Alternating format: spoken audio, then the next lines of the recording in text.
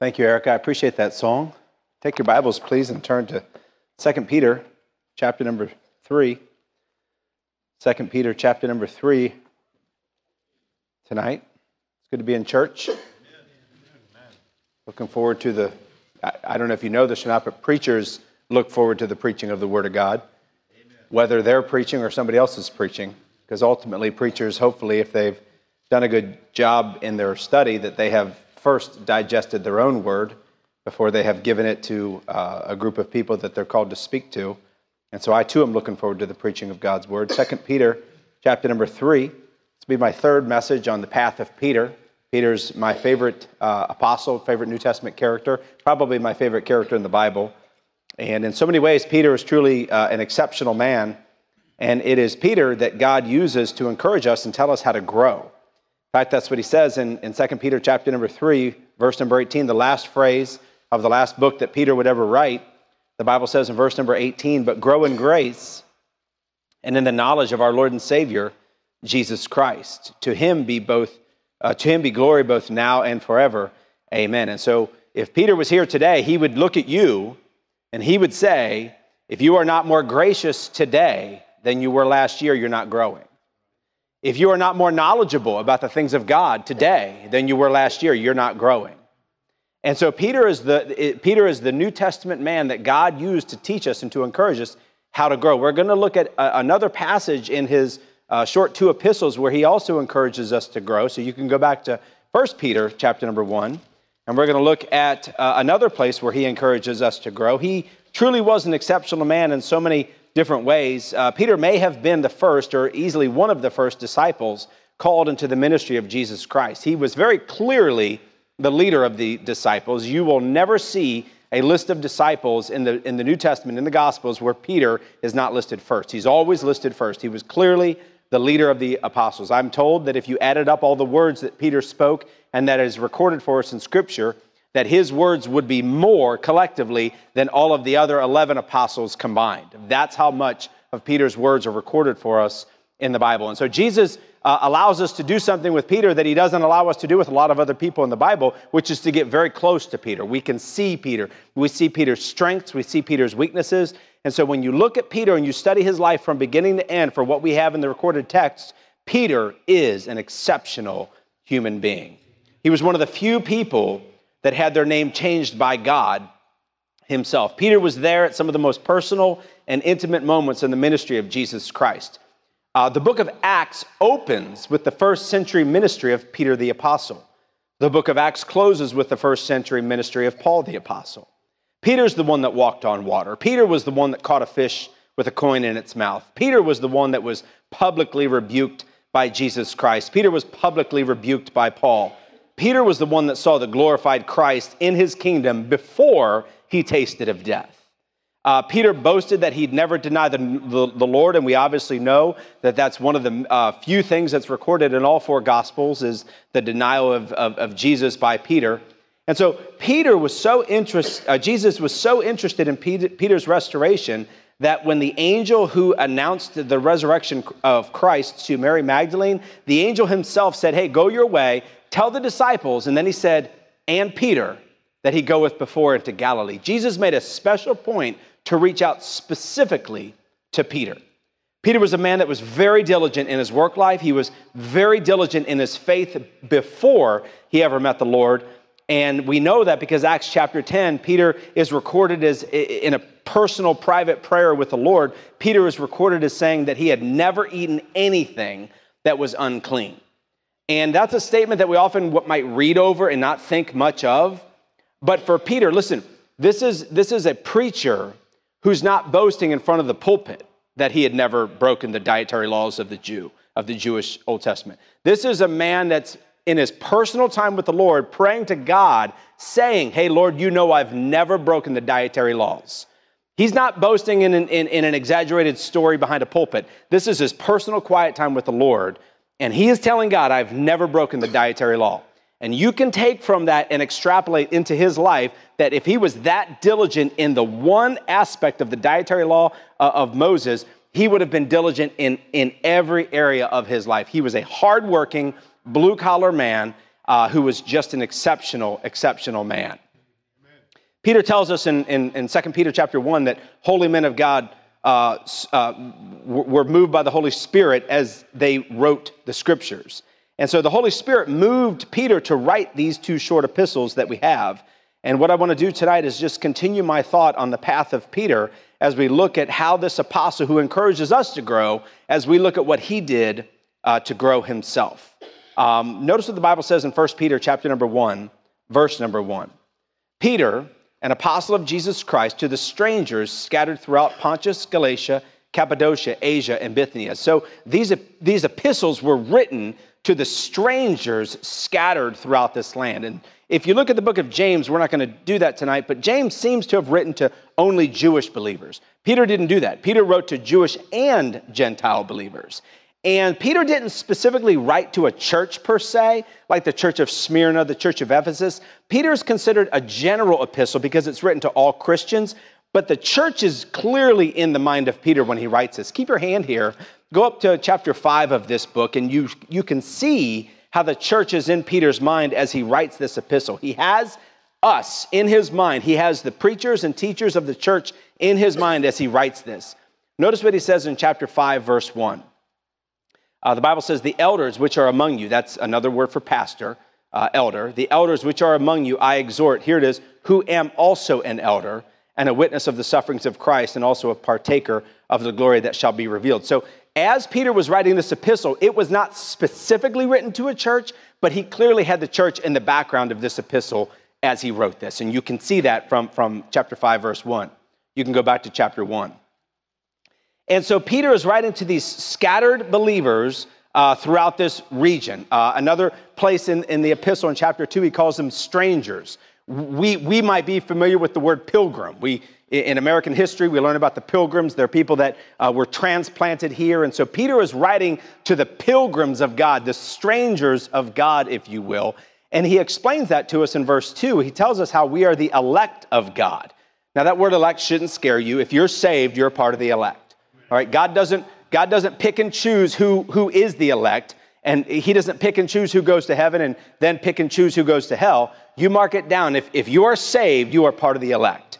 And so Peter is writing here to these saved strangers, these Jews and Gentiles who, according to verse 2, are the elect of God. According to verse 3, they have a living hope in them. According to verse 4, these people that he's writing to have an eternal inheritance that will never fade away. And so what Peter's doing is he's giving us some of the positions that we have in Christ before he tells us how to grow. See, he wants us to make sure that you're in Christ before you can grow. If you're going to grow spiritually, you first have to have spiritual life. And so he's writing to these people, these strangers in this region, and he's writing specifically to the saved people. You can go up to chapter 2. Actually, you know what? Stay in chapter 1. Go up to verse 18. Go to verse 18. And he's going to hammer home this idea of writing to saved people as he tells them how they got saved. In verse 18, he says, for as much as you know that you were not redeemed with corruptible things, as silver and gold, from your vain conversation received by tradition from your fathers, but with the precious blood of Christ, as of a lamb without blemish and without spot. He's telling this people how they truly got saved. He's saying, you didn't get saved by money. In fact, Peter was the one that told Simon, thy money perish with thee, because thou thoughtest that the gift of God could be purchased with money. He's saying you don't get saved by money. He's saying you get saved, according to verse 19, by the precious blood of Christ. He says in verse 23, he uses a phrase that's not often used. We use it today, but it's not an oft-repeated phrase in the Bible. It's listed 3 times in Scripture. Verse 23, he says, being born again, not of corruptible seed, but of incorruptible, by the word of God, which liveth and abideth forever. And so he says in verse 19, hey, you're saved by the blood of Christ. In verse 23, he says, you're saved by the word of God. By the way, I hope you know that. You're saved. Every sin that you've ever committed, if you're saved, has been cleansed, not covered, cleansed by the blood of Christ. And you understand that because of the truth of the word of God. So Peter says you're saved by the blood of Christ and you're saved by the word of God. That's what he tells us, which launches us into chapter 2 with the first word of chapter 2 being wherefore. And so he is connecting the path of growth that he's about to lay out with the fact that you're already saved. He understands, Peter does, that you cannot have spiritual growth unless you first have spiritual life. Amen. Understand, if you're not saved in here tonight, you cannot grow spiritually. It is impossible. You can grow physically, you can grow emotionally, you can grow in a lot of different ways, but if you are not saved, if you do not have Jesus Christ living inside of you, you cannot grow spiritually. Which is why in chapter 2, verse 1, he uses the word wherefore. He connects chapter 1, the fact that you're already saved, with chapter 2 as to how to grow. Let's look at the path of Peter and how to grow in chapter 2, verse number 1. Wherefore, laying aside all malice and all guile and hypocrisies and envies and all evil speakings, as newborn babes desire the sincere milk of the word, that ye may grow thereby. If so be ye have tasted that the Lord is gracious. Notice in verse 2 that Peter wants us to grow. It's the same thing he said in 2 Peter chapter 3, verse 18, that we should grow in grace. Here he repeats that same sentiment. Remember, Peter seems to be the New Testament apostle of growth. He's constantly encouraging us how to grow, whether it's through sufferings, like it is in this book, or other ways. He's wanting us to grow. And so let's look at the recipe that Peter gives us, God gives us through Peter, as to how to grow. Listen, I hope you want to grow tonight. Amen. If you are saved, there should be some part of you that just wants to do better. Right. Not that you do better for your fellow man, but that you do better for the Lord. Amen. That you do better for your family. Listen, your family doesn't deserve a worse father or a worse mother. They deserve the best that you can be. The best person, the best Christian that you can be. I hope your heart's desire is to grow. If you don't want to grow, you are either not saved or you are so backslidden that the devil has deceived you into thinking that, this rut that I'm in is just fine. It's not fine. Amen. God wants you to grow. He gives you recipe after recipe after recipe in the Bible for how to grow. Remember, this passage right here, you can emphatically say that this is God's will for your life. You don't have to read this passage and wonder if this is God's will. This is God's will for your life. Think about this for a moment. Parts of Scripture are only good for this life. In heaven, you very likely may be growing in heaven, but in heaven, you're going to be done with evil speakings and envyings and hypocrisies. These things will not be a part of your life in heaven. And so this portion of Scripture, listen to me, it's for time. It's not for eternity. That means it's for you today.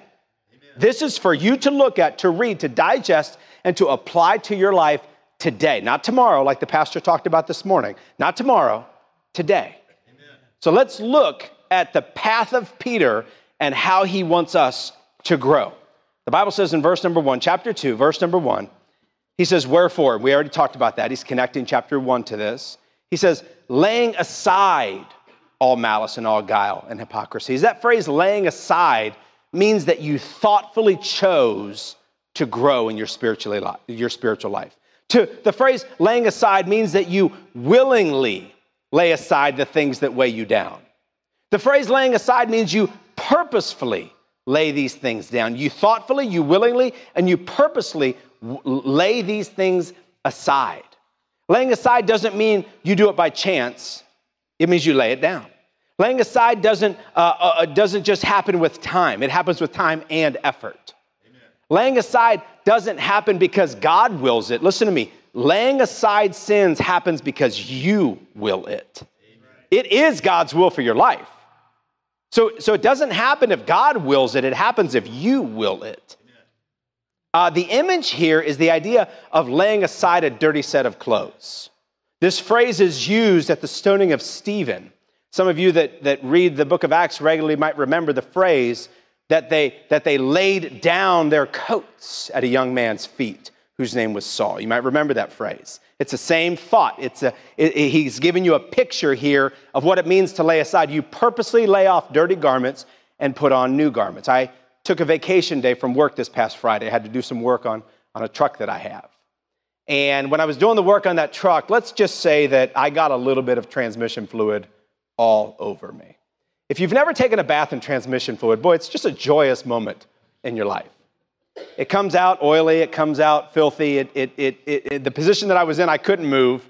And so you just kind of just deal with it. You're getting soaked in transmission fluid, and it is what it is. We finished the project. I got home at 4 or 5, something like that. And by then, the transmission fluid had had a time to just soak into my entire body. Soaked into my clothes, my pores, you name it. And we had a Christmas gathering that night. So I walk in, and the first person I saw was my daughter. And I go up to her and say, hi, sweetie. And she looks at me with just, you know the look that your kids give where they're just disgusted with your existence? She looks at me and she says, you stink. And there was no hug. It was just, you're filthy. And so I took a shower. I took those clothes after I was done with the shower, and I put them in the garage. And then what I did is I put on new clothes so that when I went to the Christmas gathering that night, the people that saw me that night had no idea the dirty garments that I had laid aside. They saw me in new garments. That is what Peter is saying here. He's saying, take off these fleshly garments that you had from your birth, from your natural birth that you got from your parents, from that sin nature that you gained from Adam. Lay aside these things and put on this new nature. That is the idea of what Peter is talking about. Keep your hand here and go back in your Bible to Ephesians chapter 4. This is a thought that is not new to Scripture. This is a thought that the Apostle Paul also mentioned. Ephesians chapter 4. Keep your hand there in 1 Peter chapter number 2. But in Ephesians chapter number 4, notice what Paul tells us. He says in verse 22, Ephesians chapter 4, verse 22, that ye, here it is, put off concerning the former conversation the old man, which is corrupt after the deceitful lusts, and be renewed in the spirit of your mind, and that ye put on the new man, which after God is created in righteousness and true holiness. Wherefore, putting away lying, speak every man truth with his neighbor, for we are members one of another. Notice in verse 22, Paul says, put it off. In verse 25, Paul says, put it away. And it's the same idea that Peter is saying. Peter is saying, hey, lay these things aside. Paul is saying the exact same thing. In fact, go back in your Bible to 2 Corinthians chapter 4. I want you to see how often you're supposed to do this. 2 Corinthians chapter number 4, Paul tells us how often you're supposed to do this. The Bible says in 2 Corinthians chapter 4, he's talking about the inward man.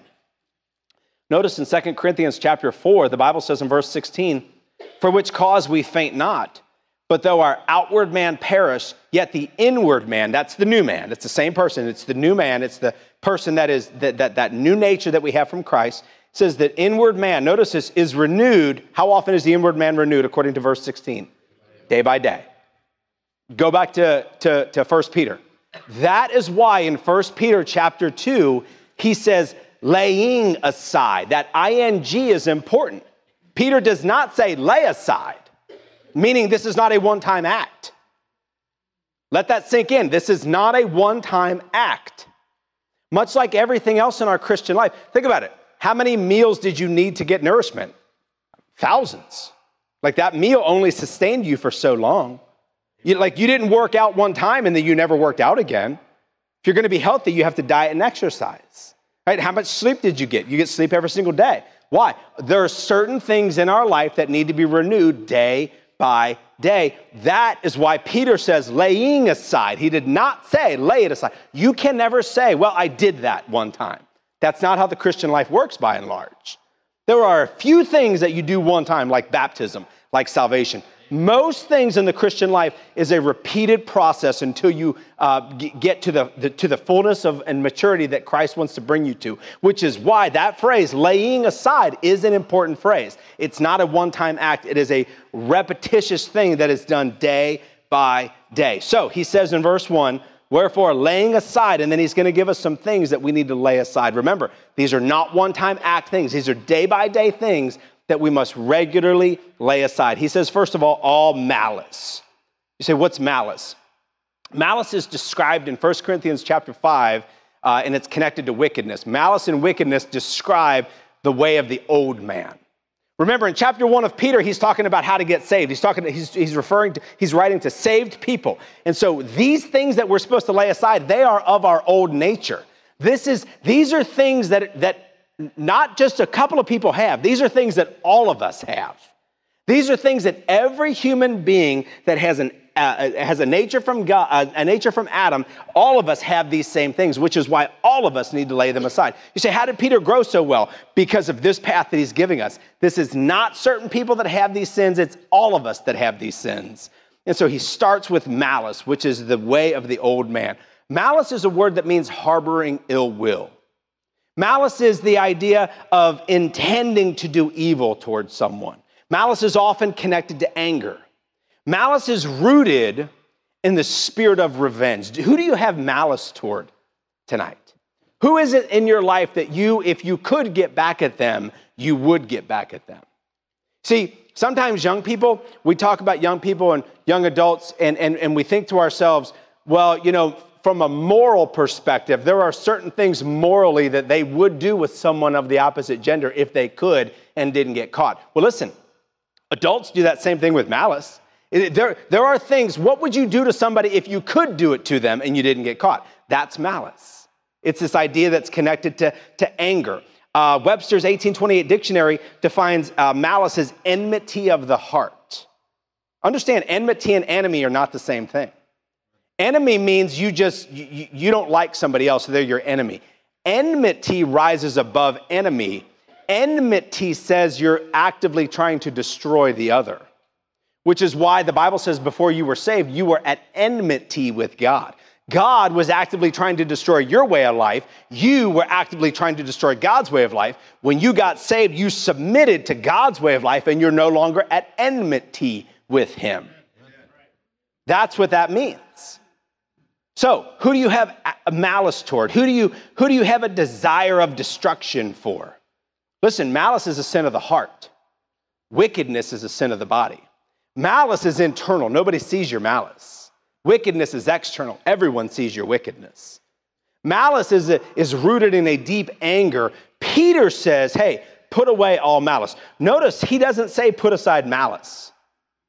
See, a lot of us, we like a certain amount of malice in our heart. We like it. Kind of like getting angry. I do. You do. We can pretend that we don't, but there are certain people we can sort of just stew over. He says, Peter is saying, if you want to grow, put it all away. Don't put some of it away. Don't put 99% of it away. Put as much away as God will show to you, and you put that away. He doesn't stop with malice. He says in verse 1, wherefore laying aside all malice and all guile. You say, what is guile? Guile is described as the word subtlety in regards to the Jewish leaders of Jesus' day. They were filled with guile. They were filled with subtlety. Guile is telling the truth almost. That's what guile is. Guile is almost telling the truth. Guile is telling the truth about the other party in a conflict, but forgetting the part that you have to do with. Conveniently leaving out part of it. That's guile. I was probably 20 years old. I don't know, 21. I'm so old now, I forget decades. You know, it's like, was I in my 20s, my 30s, or I don't know when this stuff happened. I was in my 20s. I was young. My grandmother was in the hospital. She was dying of cancer. And she at this time was fine. She was aware of her surroundings. And she had asked me, I was in Western Hills at one of the hospitals there. And she said, Joey, can you go to my apartment and get whatever she wanted? I said, sure, Grandma, no problem. And at that age, as young men are sometimes wont to do, I drove like an idiot. And she lived in an apartment complex of seniors where by and large, they didn't drive like idiots. And so I drive onto the complex and I'm in, my Jeep Wrangler and I'm just zipping up through all these things, not caring at all that old people are around. Because in my own mind, I'm in complete control. I get whatever she wanted out of the apartment that she had there and I jump back in my Jeep. And as I'm going back to my Jeep, a guy in a golf cart comes up to me and he's just yelling at me.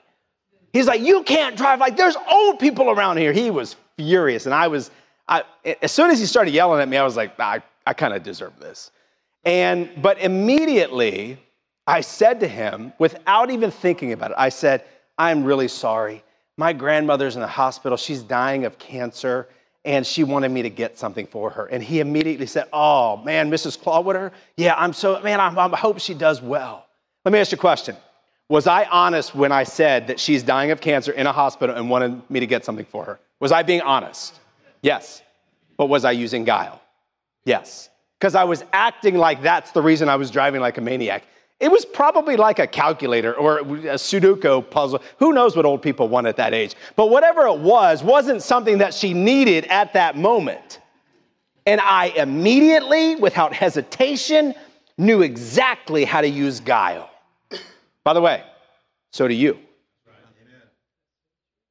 So do you. We do it without thinking. We tell the truth, almost. Go back and keep your hand here. Go back in your Bible to John chapter 1.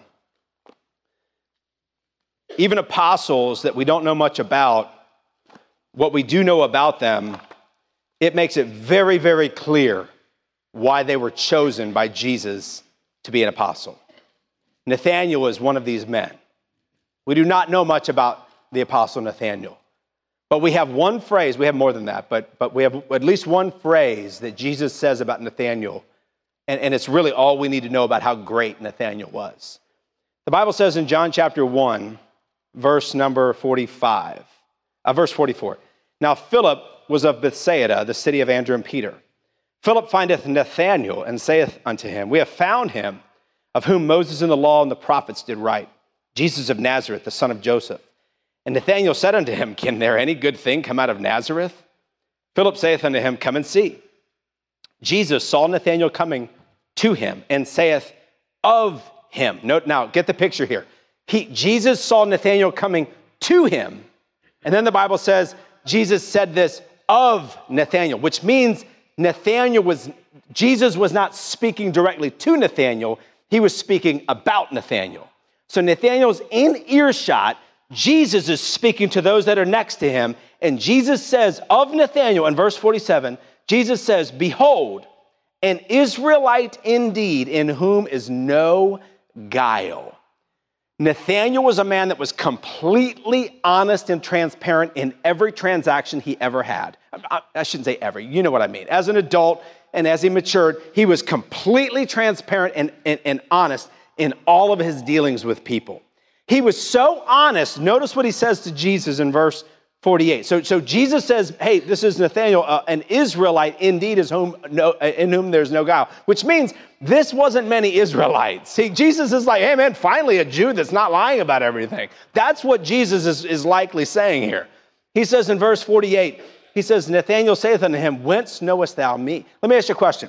Sometimes, and you've seen this happen, you'll give somebody a compliment.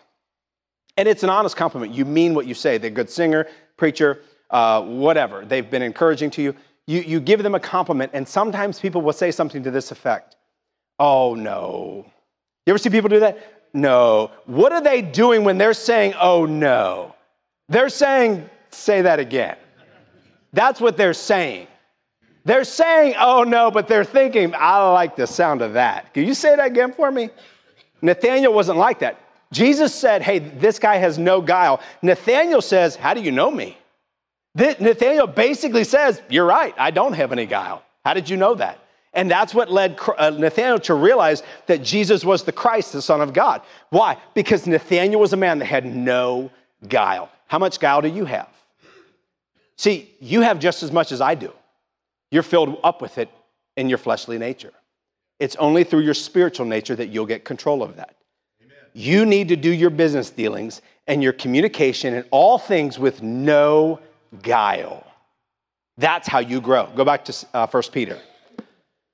1 Peter. So he says in verse 1, laying aside all malice, he says all guile, and then he says hypocrisies. Now that's a tough word. We as a Christian people, as a church people, the world would call us religious. We don't like to be considered hypocrites.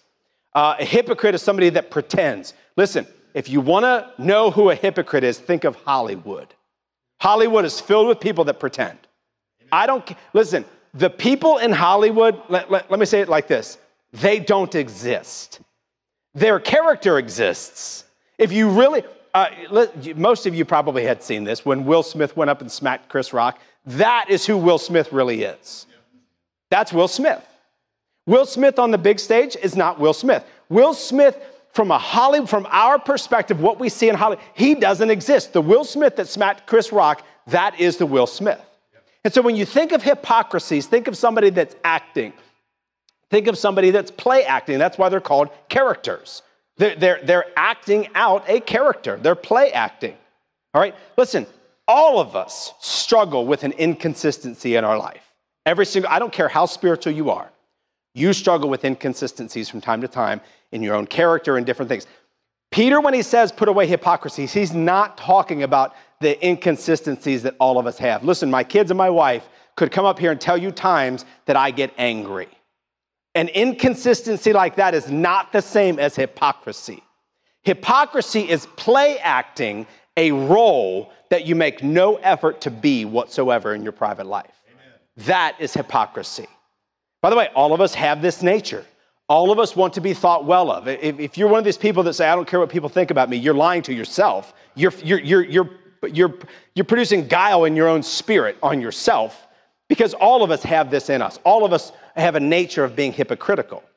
But inconsistencies and being hypocritical, they're not the same thing. And by the way, that means I don't know who the hypocrites are here. There are likely hypocrites here. But because this is a condition of the heart, much like malice and guile, I don't know who the hypocrites are. The hypocrites in here could be the ones nodding their heads and smiling because that's part of their act. The hypocrites in here could be the ones that look angry right now. I don't know. By the way, neither do you. Hypocrisy is one of those things that's a condition of the heart, and only God truly knows when you've crossed that line into hypocrisy. If you are inconsistent and give no care to your inconsistencies, that will grow into hypocrisy. Hypocrisy is the end result of living a blatantly inconsistent life. Peter says, put away hypocrisy. Now, the world would tell you, and you've probably heard this, maybe you've only heard it in church. I've heard it multiple times. The world would tell you, the church, I don't go to church. Why? Because the church is full of what? Say it. Hypocrites. Church is full of hypocrites. Listen, they have no idea what they're talking about. Amen. The church has hypocrites. Listen to me. The church isn't full of hypocrites. Amen. I am not full of hypocrites here. There may be hypocrites sprinkled here, but I'm not full of hypocrites. Let me show you who the real hypocrites are. Keep your hand here and go back in your Bible to Luke chapter 12. Luke chapter 12. People that say that the church is full of hypocrites, all they're doing is exposing their ignorance on spiritual issues. That's all they're doing. They have no idea what the church is full of. Listen, my experience, and I've been saved, I'm so old I don't know how long I've been saved. 30-some years, 37 years, 36 years, something like that. I've been in church a long time. Listen, the church is full of good people who struggle from time to time, just like I do, but keep coming back because they want to be better. That's who the church is full of. The church isn't full of hypocrites. Notice what the Bible says in Luke chapter 12, verse number 46. The Lord of that servant will come in a day when he looketh not for him, and at an hour when he is not aware, and will cut him in sunder, and will appoint him his portion with the unbelievers. I want you to note that phrase at the end of verse 46. Will appoint him his portion with the what? What's the Bible say? Unbelievers. Go to the parallel passage in Matthew chapter 24, and I want you to see who the real hypocrites of this world are. Matthew chapter 24. The Bible says in Matthew chapter 24, this is a parallel passage. This is something that Jesus said, and multiple authors of the New Testament recorded it. And so he's going to say something in Matthew 24, and he's going to use a slightly different word, which is going to interpret that word unbelievers for us. Remember from Luke 12, that word that I told you to make mental note of was unbeliever. Notice what the Bible says in Matthew 24, verse 50. Matthew 24, verse 50. And the Lord of that servant shall come in a day when he looketh not for him. So if you compare the wording, this is clearly a parallel passage. And in an hour when he is not aware, here it is, and shall cut him asunder and appoint him his portion with the what? What's the next word? Hypocrites. So from God's perspective, who are the real hypocrites? Unbelievers are. Because they're acting like they're right with God when they're not. They're play acting that they're religious when they're not. They think they're on their way to heaven, they're on their way to hell. The Bible interprets the word unbeliever as hypocrites. So put off from you this play acting, this idea that you think you're putting on a facade for somebody and you make no effort for it whatsoever. I'm not talking about basic inconsistencies. All of us have that. I'm talking about blatant hypocrisy. Peter says, if you want to grow, put that off from you. Go back to 1 Peter chapter 2. Remember, these things that Peter lists, they're all things that we're filled with from our birth. We're filled with from conception. When we get saved, we then have the ability to put these off, and this is the path of growth that Peter wants to take us through. The Bible says in verse 1, wherefore laying aside all malice and all guile and hypocrisies, here it is, and envies. You say, what's envy? Well, Pilate, if you compare what the scripture that has to do with Pontius Pilate, Pilate knew that the Jewish leaders had delivered Jesus for destruction because of envy. He knew that. The Bible records it for us. Jealousy in the Bible is wanting something that is not yours, okay? Envy is a little different. They go together, but they're a little different. Jealousy is wanting something that is not yours. Envy is not wanting somebody to have that they rightly deserve. Amen. And so when Pontius Pilate knew that the religious leaders delivered Jesus up for envy, what he is saying is that the religious leaders wanted the praise that Jesus was getting. It was rightfully his. The religious leaders had envy. They wanted that praise. The religious leaders looked at the adoration that Jesus rightly had. They wanted that. Why? They were envious. Jealousy is different. Envy is wanting something for yourself that somebody else clearly has. Think about this. Here's how you know if you have the spirit of envy. If you're ever next to somebody or close by and maybe you just overhear a conversation and somebody else is complimented, what's your first thought? If you're a singer here and you hear somebody else's singing get complimented, what's your first thought? Do you think, well, I'm a good singer too? That's the spirit of envy creeping in. Well, I shouldn't say creeping in, it's in you. It's in me. Somebody else gets promoted at church. Somebody else gets promoted at work. And your first thought is, well, he doesn't deserve that. She doesn't deserve that. Why didn't they give that to me? Why didn't they think about me for that position? That's envy. It's something all of us have. It's an internal sin. It's not wickedness. It's not external. But listen, that's envying that you've got to put away. Understand something. If you knew the full extent of a certain situation and you were honest with yourself, you probably would have promoted that person too. You would have complimented that person too. So we should put away our envies. But he doesn't stop there. In verse 1, he goes on after envies and talks about evil speaking. And in context, he's likely talking about all of these sins and evil speaking connected to all of them. Any evil speaking specifically with malice and hypocrisies and guiles and envies. Listen, evil speaking has divided friends, it's divided families, it's divided all types of things. The best thing you should do with your evil speaking is to just shut up. Amen. That's it. By the way, guess who remember, he's writing to saved people. Guess who struggles with evil speaking? All of us do. It comes out like that. Our guile needs no introduction. It's just there. Our hypocrisy needs no introduction, and our evil speaking needs no introduction. It is there, ready to go. And Peter is saying you need to put all this away. Once you put it away, notice verse 2, this is the growth.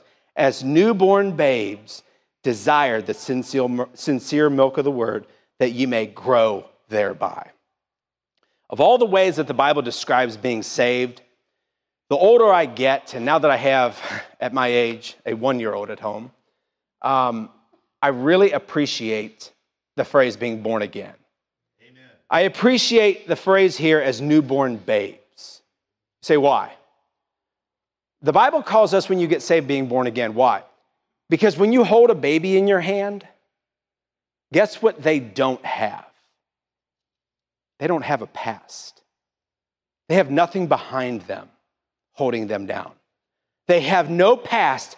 They only have a what? Future. From God's perspective, when you get saved, you have no past. That's why he can let you into heaven one day. From God's perspective, think about this. From God's perspective, you only have a future. Amen.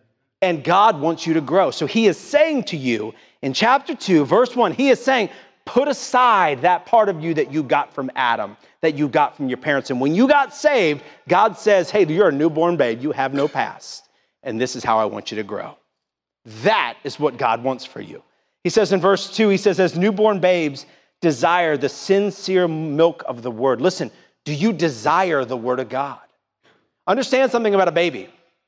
And I'm not a mom, but, I'm a dad once or twice, 3 times over, I don't know. And I've seen babies cry. And a newborn babe, when they're crying, they're not just, usually, they can do this, they're not just crying to cry. Yes, sometimes they do that, but by and large, when a newborn babe is crying, they need something. If their diaper has been changed and they've been rested, what is it that they need? They need something to eat. They need some milk. They need some nourishment. And you take that bottle, you take the source of that food for that baby, and you put it at the point of the crying. That's how you get the crying to stop.